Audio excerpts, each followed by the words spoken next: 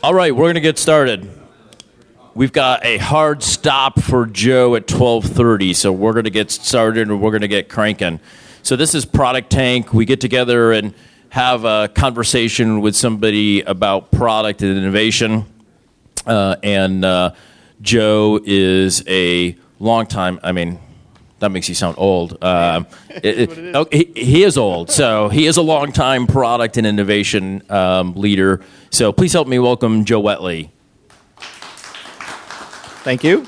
So let's start from the beginning. How was your childhood? No, how did you get into this racket? Right. Why be a product, brand, innovation person?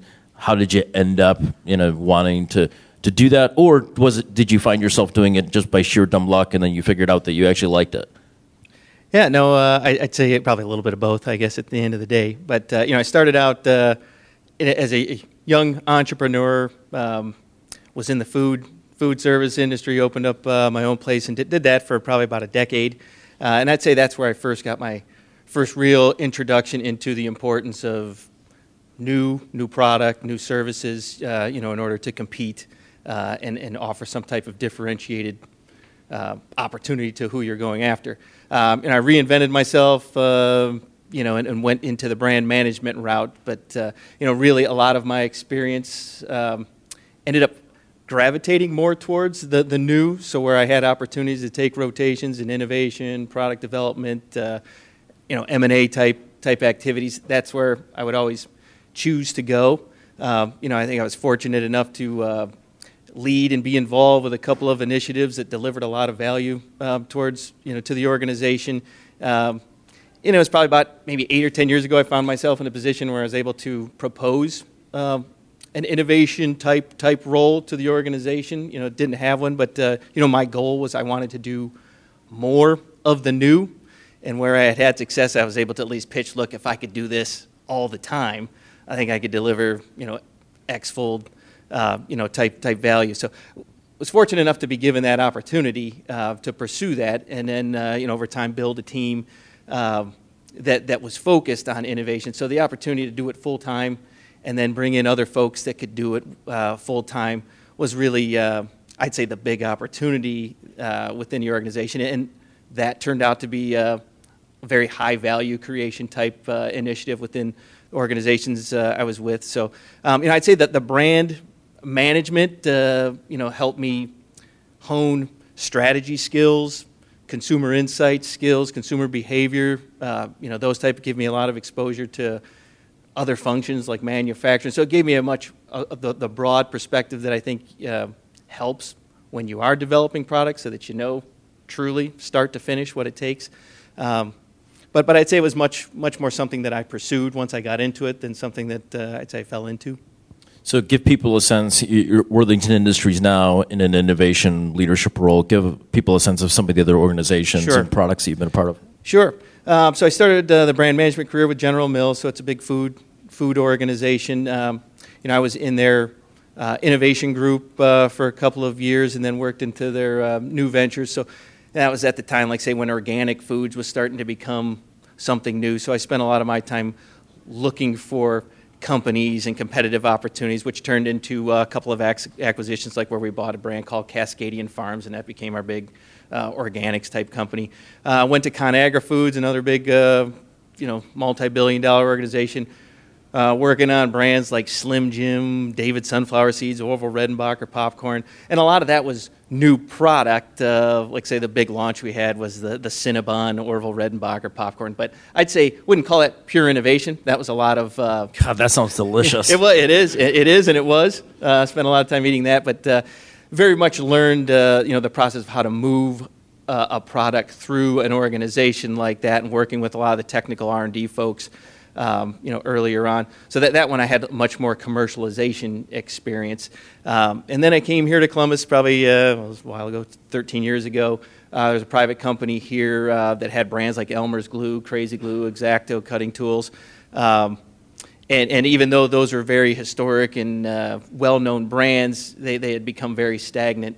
So we went through a lot of reorganization and restructuring, but that was where I got the opportunity to present an opportunity to create an innovation group, to really start driving growth, true growth, instead of, we were just doing a lot of Tinkering?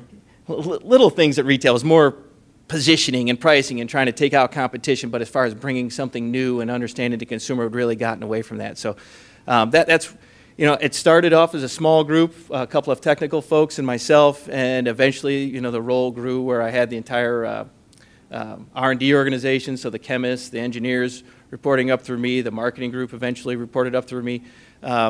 So aligning those groups really helped us accelerate our timelines to market, aligning strategies very early on, and then keeping focus on key projects. But it was in that process, I'd say it took about 3 or 4 years to really get that initiative where I'd say it was a well-oiled machine. But I'd say we kind of innovated ourselves out of a job there, at least, in the fact that we had built a pipeline of such value that our owners, found that was the perfect time to sell. And Elmer's sold for, I think it was about a 12 or 13 multiple, which for an old brand like that far exceeded our expectations. So a very successful sale. We sold to Newell Rubbermaid, which is a much larger company, about a year and a half ago. So from there, I kind of did some consulting for a while. I spent some time at Cardinal Health Fuse, trying to help them implement a more robust innovation process. For what they were trying to, Fuse is trying to become more of an innovation hub instead of a software development group within the organization. And then the opportunity came at Worthington, where they have purchased they bought some consumer retail type products, and Worthington's very much more of a manufacturing driven, so it's a new frontier for them. But they need someone to come in there and help them organize around that and build a kind of consumer driven innovation process. So that's, I've been doing that since January and very much enjoying that. So kind of building that team up, so hopefully we can in a couple of years be a well-oiled machine. How hard was the sell at Elmer's to create an innovation discipline and group? Was it fairly well received, and was it a fairly easy sell? And how long did it take from when you started talking to the rest of the leadership about doing it to where they got to a point of being comfortable with it and saying, yeah, let's do this? Okay.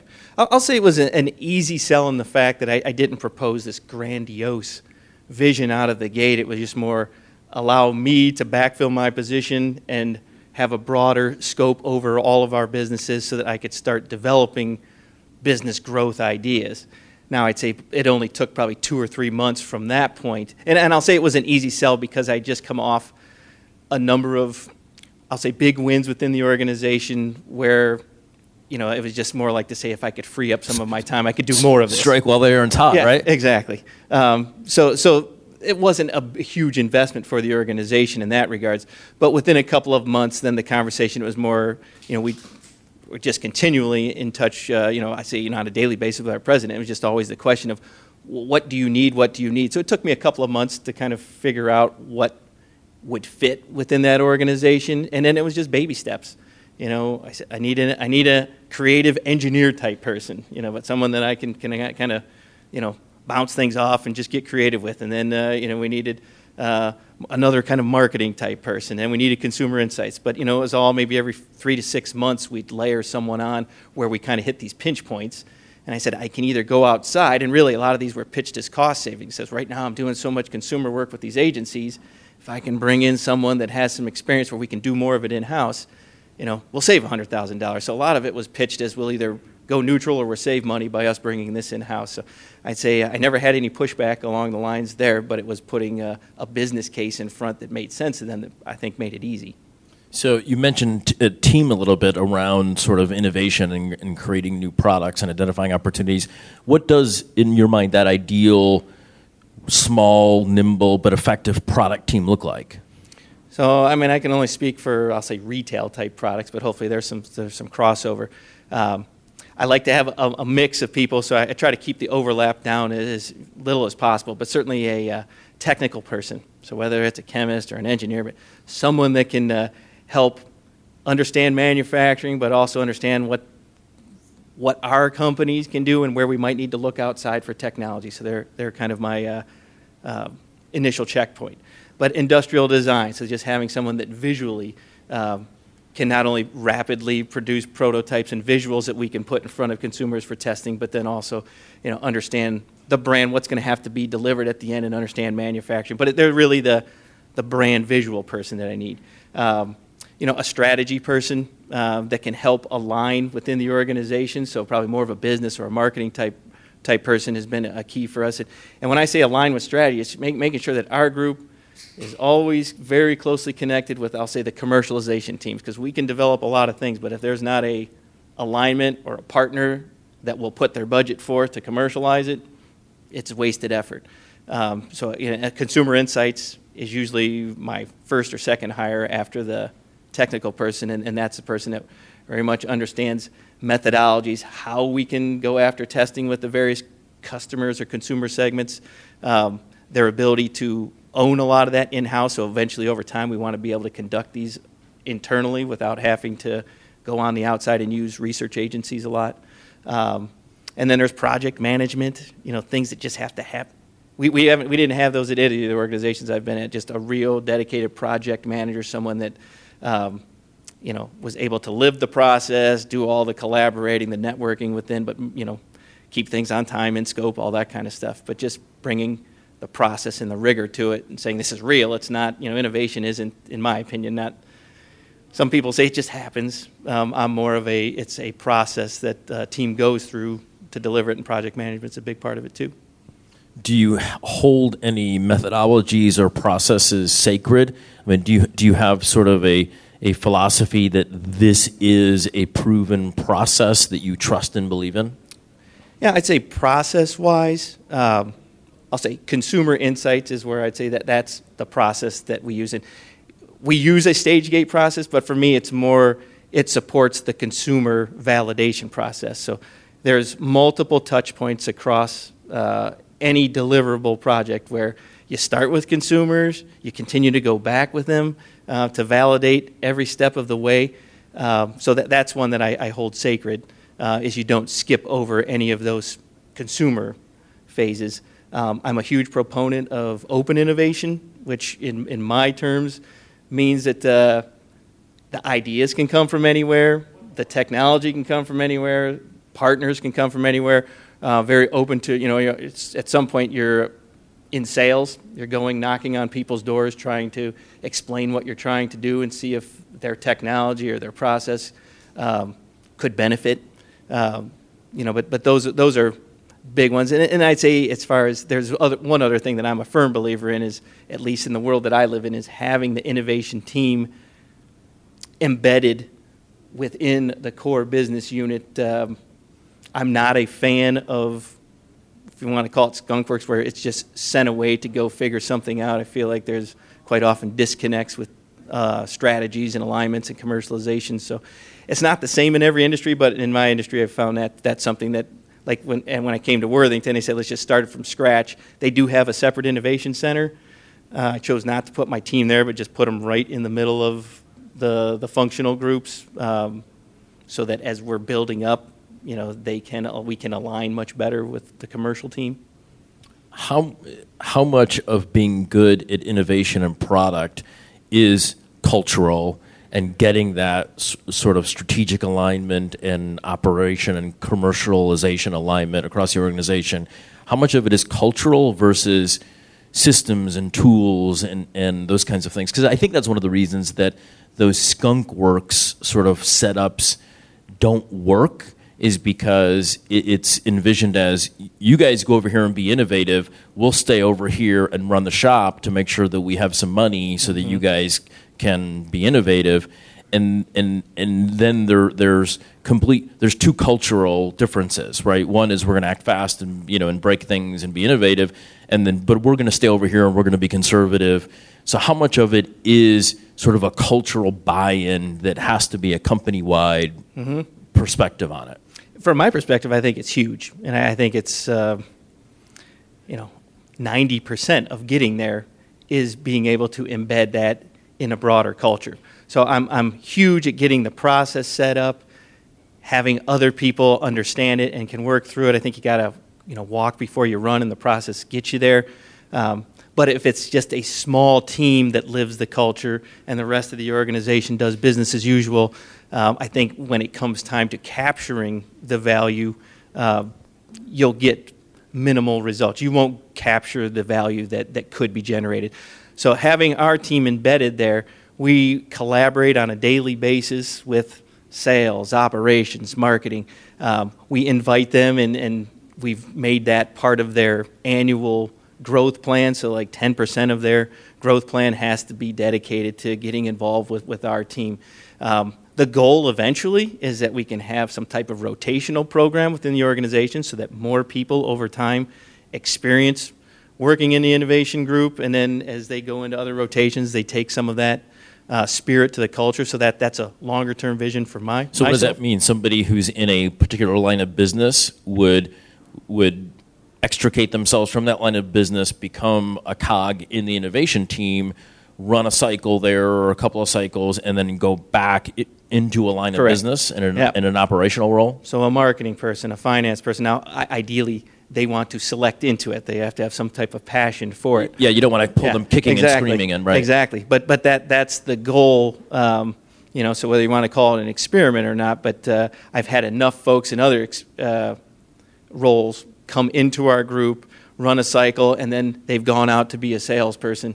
But then they understand so much better the process, what it takes. They know how to mine for ideas and strategies with their accounts and their customers. So just getting exposed to the things that happen in product development, I think, totally benefits anybody in their job once they move on.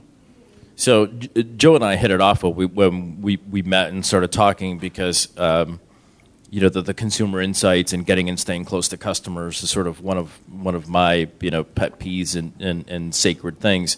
We also sort of aligned on you can't be good at innovation if you're not good at product. So and you've seen innovation operations. Why aren't more innovation operations? Why don't they realize that, and why aren't they good at product? Where's the disconnect between we want to be innovative and we're identifying all these things that we could do in these opportunities, and yet the ability to execute goes waning? Yeah, no, I think there's a couple of things that I've lived through, and I'm hopefully avoiding them this time around. But everybody's got a process. We've got a 4D. It's a dream, design, develop, deliver, whatever. But that's the piece that I've added to it that has to be there is the strategic alignment. So now I have direct. You have to have the direction up front with the alignment with the leadership of the organization to say, these are the areas that we're resourced or that we are capable of capturing value. These are areas that we want to compete here, but you have to have that direction before you go start ideating and coming up with ideas and that type of stuff in order to then be able to bring back the alignment and have a partner at the end that will commercialize it for you. The other piece that you mentioned is the ability to take ideas and then actually commercialize them, meaning put it through the execution of either manufacturing it or developing the software. And that's the piece that the project management brings in to the table. And we don't do the baton handoff. Our innovation team doesn't cut it off at the design phase and say the rest of the organization takes it. The reason that I'm a big proponent of aligning more functional groups together, so you have the R&D group, which would include in the engineers that handle manufacturing, the marketing group. You align all those together so that it does flow much more in alignment through the entire process than when you have the companies that have this baton handoff. There's a loss of technology, there's a loss of consumer knowledge, and then there's a lot of times where people are like, I didn't ask for this. So when you can have that alignment with the leadership group at the beginning, there's no, I didn't ask for this. The organization is every step along the way saying, yes, this is our strategy. And you think the principles and approaches that you've seen work and now believe in are applicable whether you're talking about a physical product or a software product or any other kind of product, fundamentally, right? These Absolutely. are sort of product agnostic, right? Absolutely. So I mean, the big difference I think between like software and consumer products or physical products that I deal with is supply chain. there's a manufacturing plant somewhere in town or country that you have to deal with, and there's a lot of regulatory issues to get it on the shelf at Walmart or Home Depot. So those are things that, at least my time, like with Fuse and other software companies, you don't have to deal with. But the reality is the process in general is the same, and it's the commitment to the rigor of innovation. And at the end of the day, it's hard. It's not a flip the switch on and here we go, and a lot of organizations want it to be that way. But it takes time to identify ideas that are big enough, and then to find partnerships or find skill sets within your organization that can do it, and then to your point, bring something new into, like, say, a big company like Worthington that's really good at certain things, and when they make a ton of money. But then to squeeze something in there and say, that's not our wheelhouse. We actually have to rely on someone else to make part of this. That's new. So you have to be able to map out the timing that it takes to get this going so that there's some repetition to say, okay, it's okay. I'm not going to lose my job because someone else is making something for us. So there's a lot of things that go into the physical product that's maybe not there in the software, but I still think it's the same rigor that you have to commit to and the same steps that you go through. When companies aren't successful at doing this and they build bad products that then don't give them the return and the outcomes that they want, is it because they've mostly been undisciplined in the execution and the rigor, and they just want to hit the easy button, and so then they violate sort of the primary principles of the process and execution? Often, it's not always. I'd say I can't get into all the detail of the process, but some of the big things that the companies will skip over are the continuous consumer validation. So they get a good concept early on, and then they just run with it. And instead of going back and continuing to say, this concept that you raised your hand and fell in love with is what we put in front of you now, delivering that. And quite often, it's usually not, and you have to do a lot of work to get it back, steered back towards that. The business case is another big one that I don't think a lot of companies have a robust enough business case process that they go through early on.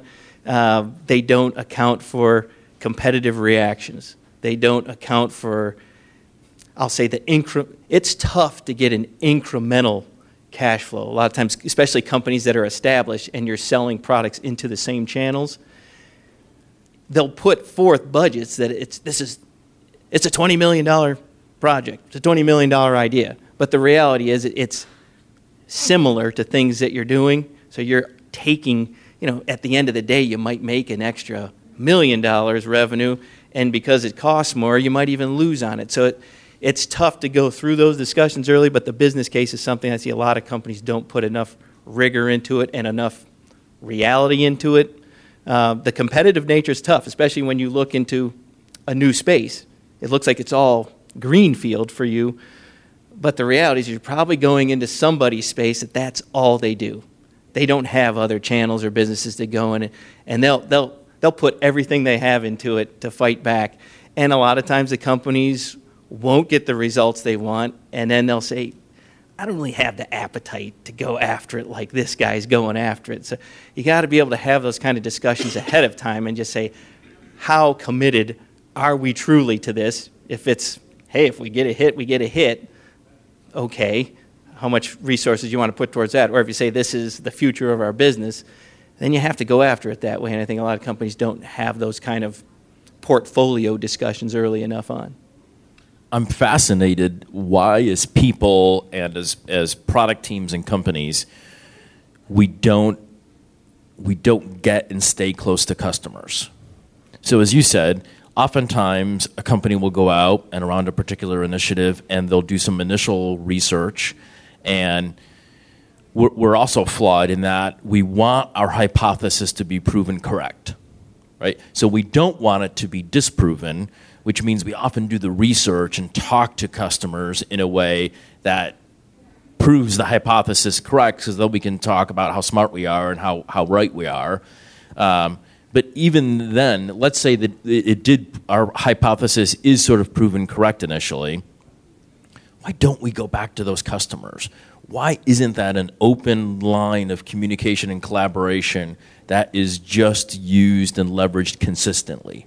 what is it in your mind about us as humans and product people that we don't get and stay close to customers? Yeah. I think a lot of it is business-wise, it's timelines. It's a tough thing. The consumer and the behavior research, it's hard. There's a lot of, because you can't just make decisions on I talk to 2 or 3 people.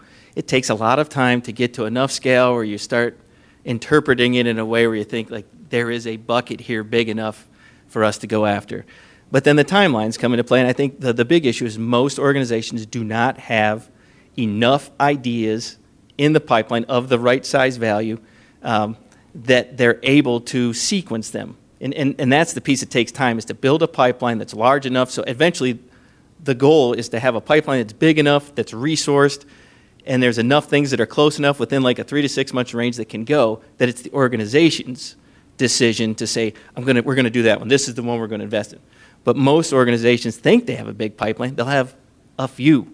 And your chances of actually success of those is so low that a few is going to mean it's just reality. Every organization needs something to grow. So they're going to grab one, even if it's not ready, or it's because they showed a prototype to a big customer or whatever. They're all in, so we're going. We got the sale. We're going. Must show progress. Yeah. So in my world, you can get it on the shelf. That's one of the big steps in the process. But if you haven't truly done the work, it dies.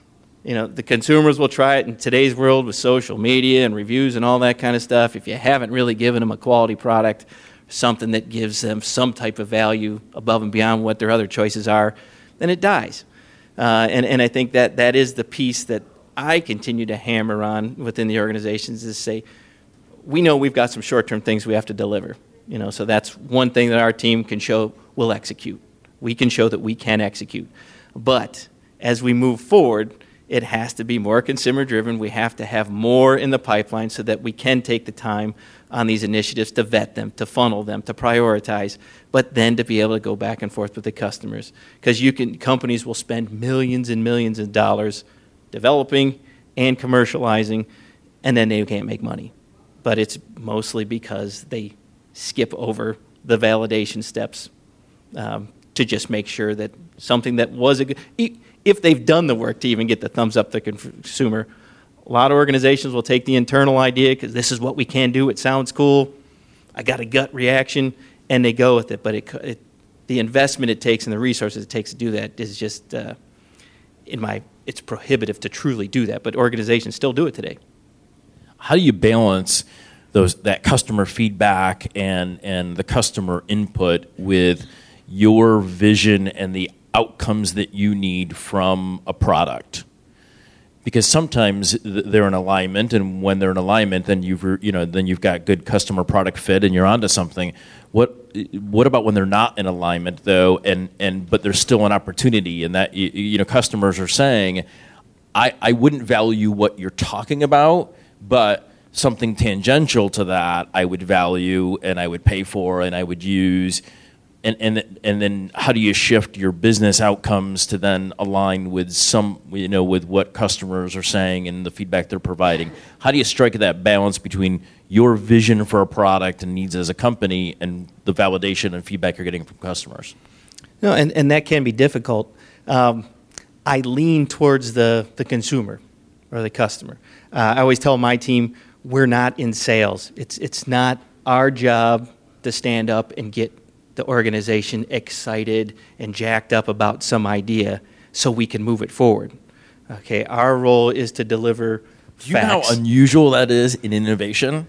It's only because I've lived through where I've gotten people all jacked up and excited, and it's not fun when the letdown is severe. Yeah. So, I'd say early in my career, I'll be honest, I'd say I was probably trying to justify my role, my team's existence. Yes, we've got cool things. We've got cool things. And I guess I've gotten older, and it doesn't deliver value. I need to be able to be realistic in front of leaders, and if they don't want to hear it, I'll say our job is to create ideas that can deliver value, but if we don't have one, or if it's not far enough along to show it or sell it, I've learned you just don't show it. You can show board of directors things, And odd as it sounds, sometimes you show a pretty picture, and that's all it takes. And they'll be all excited, and then in their mind, it's done and it's shipped. But you will go there 6 months later or a year later, and they won't forget. They're in love with it. Where is it? Why is it not revolutionizing our company? So it will come eventually, So I've just learned you have to be realistic. You don't show things just for fun. You don't show things to get people excited. That happens within your team, and it happens in ideation sessions, and you try to create some things. But you have to validate things and talk facts and talk business instead of pretty images, because eventually the pictures aren't sustainable. That's not something that will truly deliver value. I'm going to throw it out for questions. I've got one more I'm going to ask Joe. How, if someone isn't good at product today and they're not good at innovation today, how can they, because you talked about sort of starting small and not thinking that you're going to go from 0 to 1,000, right, in 60 days. Yes. How can someone start small and begin the process of getting good at it if they're not currently good at it? Sure. So, well, for an organization, I think the big piece initially is, as hard as it is, take the look in the mirror, understand where you have strengths and where you have weaknesses. It's okay to say we're weak in an area, we're not creative, we're not good at putting things through, if we don't have ideas. Try to identify people that maybe have shown sparks, but sometimes you do bring people in from the outside that can have experience, that can accelerate things. If they fit, it can dramatically improve results there. But when I say, small steps, start with a small team of 1 or 2 people and say, this is your job now, not 20% of it, and when big issue with Walmart comes up, forget it, because that's what normally happens. Right. But just being able to bring in skill sets, send for training. But if you really want to accelerate things, sometimes I think it's fine to bring in, let them bring in the outside help to do it. But then when I say take small chunks, just take the time to look at strategy. I think a lot of organizations move past, yeah, we got a strategy, we know what we're doing, but do you? Do enough people in the room answer the question the same way so that you're there? And if you're not, take the time to align the strategy and don't do them all. Pick 1 or 2. Here's an area we want to support or go after, and have the team go after that. Once you get some repetitions as an organization, you can grow, you can scale, you can add headcount as you need to, with the idea of saying, okay, now instead of 1 area, we want to look at 4 areas. But like I said, just take a small chunk of strategy and go with it, and have a couple people focus on it and see how they can put a process that can work for your organization in place, that other people can come in and out of it. Darren's got a microphone, so 2 microphones actually. He's doing double duty with microphones. Very talented of you. If you've got a question, ask Darren. He'll give you a microphone. Joe, thanks for this. How do you measure value drain across the organization beyond the traditional sales forecast changes that occur between when your product development, your designers, your innovators come up with a product that determine the customer need, and then when you start to actually develop the product across the supply chain and the product changes? So how do you keep that whole business beyond just sales forecast? I hope I'll answer the question. If not, let me know. One of the reasons where I say, you have to talk to leaders and you have to talk business to them is, with innovation, you have to be able to put metrics to every step of the process. So when I say I brought in project management, one of the roles there for that person is to also do resource management. So it's understanding who's working on what, how much are we paying internally, how much do we pay on the outside. But for each project, from start to finish, we're trying to get as tight as we can to put costs to every segment of it. And we're going back in time a little bit. So we have projects that my team is finishing up, but that we're going 2 or 3 years before me. But we're pulling all the costs out for those too. And what we're just trying to do is not trying to say people did a bad job, but we want to put some benchmarks in place. I think the idea that I mentioned is eventually I want to be able to propose bringing in people because we'll save money.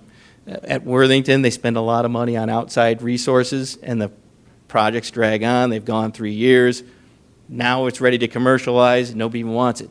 It's a segment that they thought of 2 years ago, so the misalignment was bad. But being able to capture the costs associated with the project, from the research to the prototypes to the tooling costs, anything that you have, it's not fun to put that forward sometimes because it is a big number. But again, when you're trying to talk reality, you also have to say, we keep talking about these incremental wins we're going to get, but let's keep in mind it came at a cost, and how long is it going to take us to recoup those? I'm not sure if I am getting Yeah, at you what did. You know, okay. you have these innovators and people that invent products, and they've got this. They can be very artistic, Yeah. and create it, and they have this vision of what their customer need is. Oh, yeah, But yeah. when you put it, the actual to paper, and you Yes. have to run this through a factory, and the factory can't assemble that Yes. product. So then, that initial value changes. Yes. It's really managing that across a larger organization when typically it's just, how does that impact our sales forecast? So those are when I mentioned I don't show anything. I don't propose anything to management. There is a cutoff. Our team has to have things. So our small 6-7 person team owns that piece of it. So we'll do obviously the consumer validation, but we'll also do the feasibility part of it. We'll gain, is it manufacturable, and if it's not us, can we find a legitimate partner that we've got legitimate prototypes from that have given us a cost, so we can do our business case analysis and wrap that all up. So by the time we go on and say we validated with consumers, we validated manufacturing, there has not been this organizational drain. It's been very tight with people dedicated to it. We've tried to flush it out as best we can, but until we don't allow, the sales team doesn't create the business case. Our team creates it from a kind of a more market dynamic, so to speak, because the sales folks, whoever handles Home Depot, I got to have it. I got to have something new, and they'll put together a sweet-looking case. But at the end of the day, not enough eyeballs have really checked it out. So we try to say we're the impartial team. I hope it can go somewhere, but I'm not going to fall in love with anything here. I have ideas that go in and get killed, even though I thought they were great, but the reality is it has to prove out financially before it gets a resource. So I'm not going to put a bunch of engineers and that kind of stuff and packaging people and all that stuff on a project until we've got to that point where we say this is live and legit. Thanks. Mm-hmm. Hi. This is maybe a two-part question. How do you, as you're putting your team together, how do you incentivize them and how do you evaluate them? But also, how are you, as the leader of that team, evaluated by the executives? So some of it's on my plate to deliver that. I'd say, I didn't walk into situations at any point in my career where those metrics existed. I think I put those together more for my own sanity because I want to be able to keep score. And to your point, the folks on my team, so some of it's timeline driven. And when I say timeline, yes, there's a deliverable, but even to say we're going to focus on certain areas of the company that align with strategy for this quarter. And out of that, each one of you needs to have delivered 3 ideas that have gone through our validation process that win. So certainly there's a lot of training on here's what the levers are to get them through and that kind of stuff. But my team being full-time, I expect that 80 to 90% of the ideas that come into our funnel come from my team in some fashion or another, whether they're out there tech scouting or whatever it is. But that should be a big part. So there's, like a salesperson, you say you've got quotas. Part of your time has to be in the upfront ideation part. Give us stuff to assess. Then there's the metrics of what's your hit rate. We put percentage, so just like a Major League Baseball player, you got to have a batting average above 300 for you to be considered really good. So that means you got to know how to identify a good idea and how to percolate it type stuff. We don't have revenue targets in our team, but it's more about the value of the pipeline. So projects over time will receive a value, and it's market driven. So 10 million, 100 million, type stuff. But identifying those, when you talk about incentives, part of the incentives for our team are aligned with identifying quality ideas and then size of the ideas. So there is part of our cash payout tied to the value of the pipeline. What I love about your approach and the team and how you structure things is the scientific nature, right, of it. That you've got to be able to measure it all, because that's how you know whether something's working or not, and individual people's contributions. I mean, this is a very scientific approach to creating products, which I think is lacking because it's done in a very undisciplined way now. Typically, right? It's the old, oh, let's just get excited that we're going to go try and do something creative and new. I mean, that's not sustainable and doesn't produce any results. Taking a scientific approach now gives you at least a chance at finding some things that you're actually going to deliver some value from. Exactly. And one of the things that I wasn't sure about is, because it's just the reality in the space that we play in, it's a combination of, you need creatives, you need creative folks that think like not everybody else, but then it also has to be translated at some point to a technical person or a manufacturing or someone that's going to be more producing it, so to speak. And when I was putting a lot of these systems in place, I wasn't sure that the creatives would be able to thrive in that. But so that's been one positive that I've seen. That the folks that I've worked with, I say they've enjoyed having focus given to them to say, well, what are the areas that you want me to create around?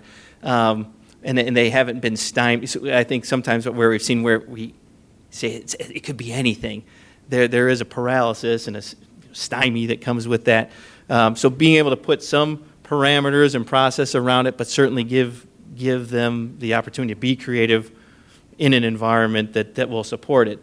But anybody, even the real creatives I found, they want to see things move through, and if they see so many of their ideas just continue to die, eventually, they're smart people, and they say, where am I failing here? What am I doing here? Right. And so being able to educate them and say, here's how these projects are validated, and here's how they're scored, and here's how they're weighted, and all that kind of stuff. So giving that education to them, they just want to know. And then as they're going through things, they say, I get it. My idea is cool, but it's with such a small target. We're in business. I get it. We can't make money. So I don't want to squash that. But you say, well, is there any way to expand upon it? And if not, then they can move on. But I've been pleased with how the creative folks have adapted to a structured process, and that's really translated into the rest of the organization, the manufacturing folks and other technical folks, as they kind of think that way. So that's been a good learning for me, and it was kind of an experiment, but that's something that for mine, when you say like, what do I hold true, that process is something I hold true.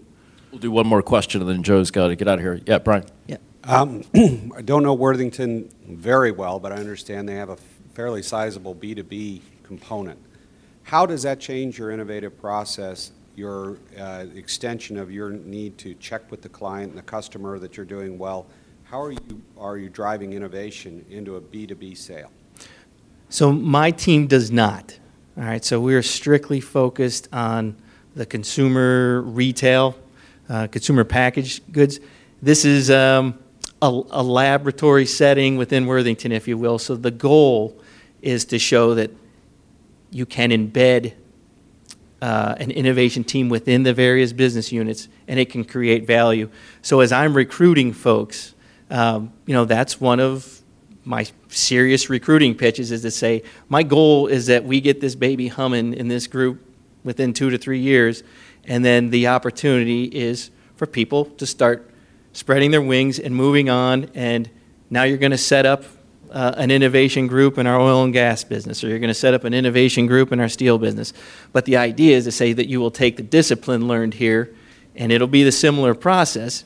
You're engaging with a different end consumer, but at the end of the day, it's still that back and forth validation piece with the consumer that should carry on. So within Worthington, they're very anxious to see this percolate and develop, but that's the goal, or the vision would be to say that instead of having this overarching corporate innovation group that's somehow supposed to know everything about everything, let's develop some expertise within the various business units. So this is a bit, like I said, an experiment to a certain degree, but that's the goal, and the way that I think I've been able to attract some pretty nice talent to my team is that I think they do see opportunities for themselves to then take on their own team at some point. Please help me thank Joe for joining us this afternoon. Thank you.